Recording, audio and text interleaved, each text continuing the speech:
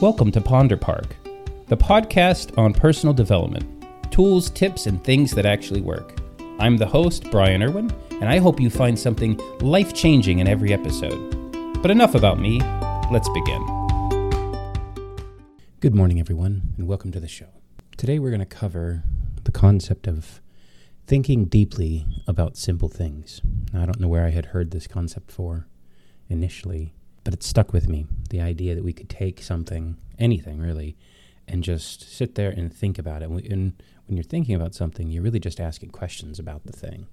Connected to this idea, as far as my notes go for this show, is the idea of using your past as a source to learn from. Now, what does that mean, and how do we even do that? Notice I'm using questions to even think about this concept. So, what you do is take any area of your life that you're not happy with, or that it doesn't even have to be that you're not happy with it. It could be an area that you're extremely happy with it. And you ask the question, what do I remember that I did to get that thing to happen? Like, how did I get to here? And this initial question allows you to kind of mentally try to pull and extract the past. Now, I know a lot of people that just live in the past, constantly talking about the glory days. And I've been guilty of this. I've had really highs in my life, and as a result of being really high in that sense, having really big lows. And I don't mean in terms of drugs. I mean in terms of like success, and then kind of not the failure. I wouldn't call it failure. When you're in a sense of a state of successfulness, and then what do you call it when you're not in that state? Are you still successful? Maybe not to the same extent, but you take with it the knowledge that you had, and the skills that you had, and the experiences that you had. And the only thing you lose is whatever was present in that moment. It could be finances, it could be a mental state, it could be a physical location, right? So we go further and we say, how did we get to where we're at? And I'll use an example of weight loss is a good one. If somebody's overweight, or let's say their feet hurt, right? And those are typically connected. What did I do to get here? Might be a difficult question. I've learned this over the years, that when you ask a question, you don't get an obvious, quick, fast answer to it.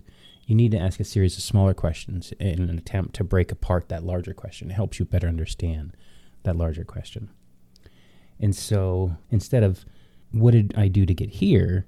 It would be, what am I doing yesterday and today that's keeping me here? So that's an interesting idea, because it's aimed at the same goal, but it's a very different question. And it causes you to look at this very differently. And the whole point of this podcast is to take things that actually we can use today and produce change in our life. I know the idea of making your bed as a simple act of discipline triggers this kind of chain reaction where your mind starts to look for other areas of discipline in your life. I found that, and to be frank about it, for the most part of my life, I'd been pretty lazy. And I've noticed that these kind of discoveries happen as I start to bring a discipline in. I realize kind of all the other areas where there's no discipline. And it goes to follow, if you're not a very disciplined person, of course there's going to be other areas in your life that are disciplined. And if you bring discipline in, of course you're going to notice the other areas that it starts to affect, right? Your life is a lot more complicated than we like to make it, yet it's simple in a sense. So those two questions get us a little ways. And another question would be, if I were to do things today completely different than I've done them yesterday, what new results would I get? And if we're still using the context of weight loss, the simple answer with that is calorie counting. But it doesn't just stop there. There's, sugary drinks and consistency, and eventually exercise. When you're first starting out, I know that a lot of people, they just start going and exercising, and that can be good, but if you're out of shape and you have injury, it's better to dump off the weight in the beginning, and then you start building the strength. You've been carrying around that big whatever load. It doesn't really matter the amount. And as you start to dump that off, you still have the muscle. So you're now stronger. And exercising becomes easier. And not to make this all about exercise, we're just using that as an example. Let's say finances, because that's another big one. People are in debt. college students get in debt. I've been in debt. I have college debt. And so if we look back, if I were to go back to the time when I first acquired the debt and ask the question, what was going through my mind? What was my thinking like? Why did I feel like I needed to get that debt? The purpose of this, the purpose of using your past as a teacher, is you have so much. You personally have been there. You know where you've been. You were there along the way. And if you're being honest with yourself, these questions and the answers that you get, you write them down or you think about them. It's better to write them down because then you capture them. When you ask that question, you can keep asking the same question and you'll start to get, the longer you stick with it, the more deeper answers you'll get. You might even find subtle things as a result.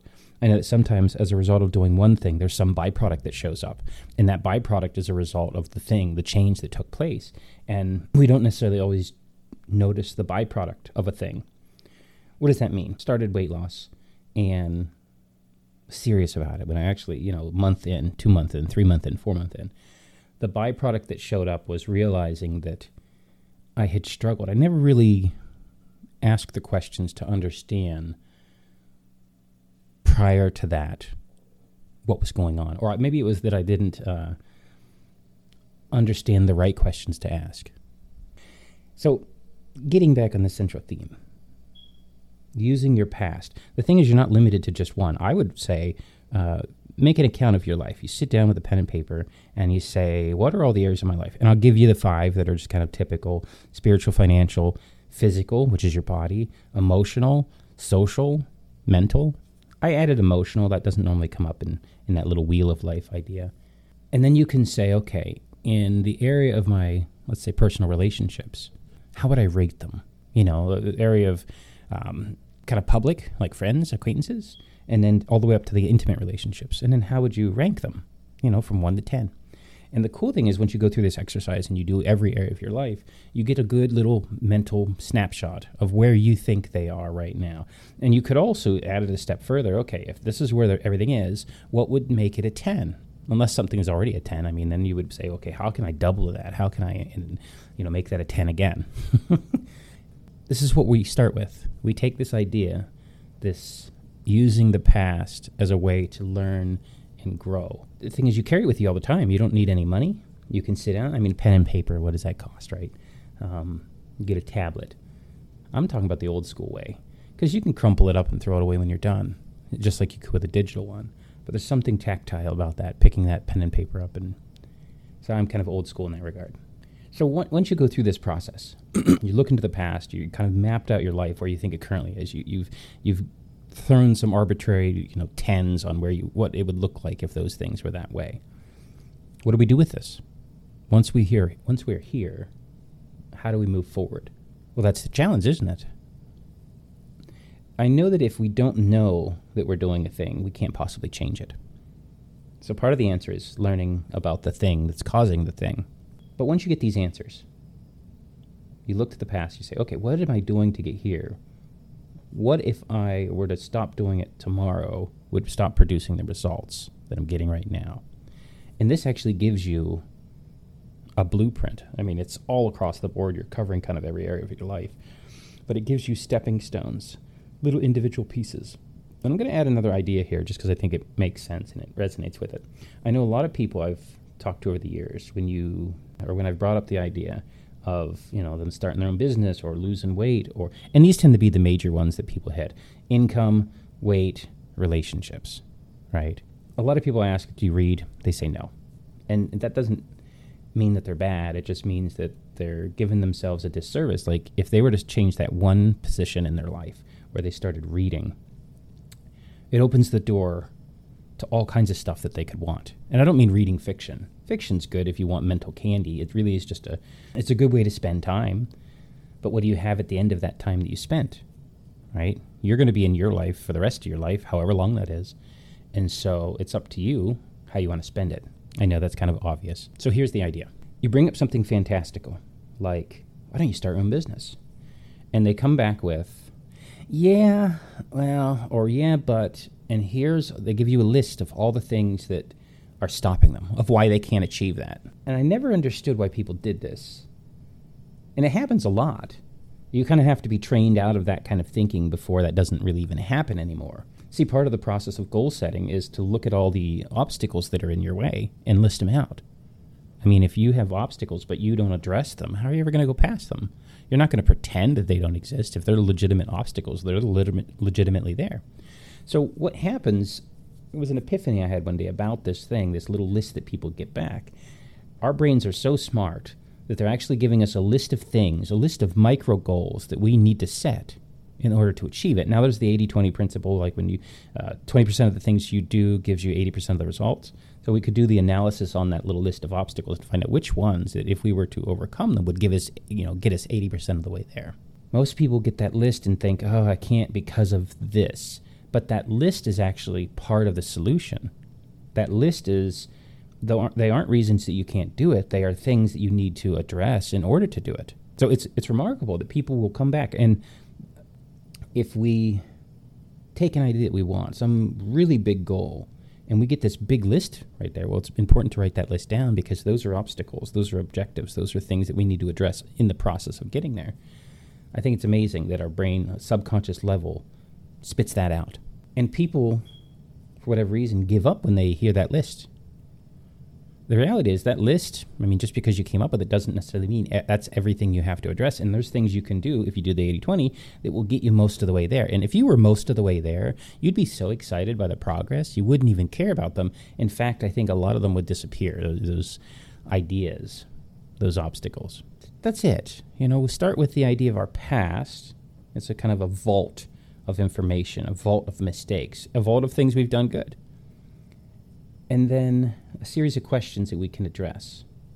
There's more questions. It's not just, what have I done to get to where I'm at? It's what do I keep doing that keeps me here?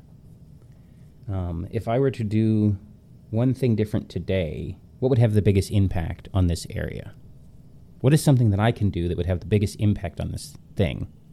And I know a lot of times people think nothing. Well, that's not true. It's never true. That's just your first stab at it. Your first lunge to get an answer. I've found that the longer I stick with a thing, going back to the idea of thinking deeply about simple things, you find kind of a gold mine in a question the longer you think about the thing. When I came up with the idea for this podcast, I was at work, and I was just thinking about the idea of lifestyle design. A simple thing, a lifestyle design. 2 words, lifestyle, design. And I was asking the question, what does this mean for me? What would this look like for me? If I were to design my life, what would that look like? What are the things I'd want to see in it? One of them was a podcast. I like to talk. It kind of makes sense to have this outlet to share the ideas that I've had, that I've collected. One is a digital archive for myself. And I keep them simple, the podcasts, so that they're kind of topical. I can search them up pretty easy. And then they're not bloated. They're really just about the thing. Really, the title for me is the trigger that makes me remember, that concept. And if I really wanted the analogies and the examples, I would just sit and listen to the podcast. And so there we are. We have this new opportunity today to use our past. You can take any area of your life and start asking the questions. And really what we're doing is choosing to be honest. See, we've chosen up to that point to kind of ignore it and pretend it isn't an issue and pretend it's not a problem. But when you ask the question, if I could change anything in my life pertaining to my finances or my body or my relationships, you start to get answers, which means on a sub level, we're not happy with that. So there you go. I hope it's been beneficial. Hey everyone, thanks for listening to the show. If you have any questions or comments, you can find us on Twitter at PonderPark or our website at ponderpark.com. Until next time, take it one ponderance at a time.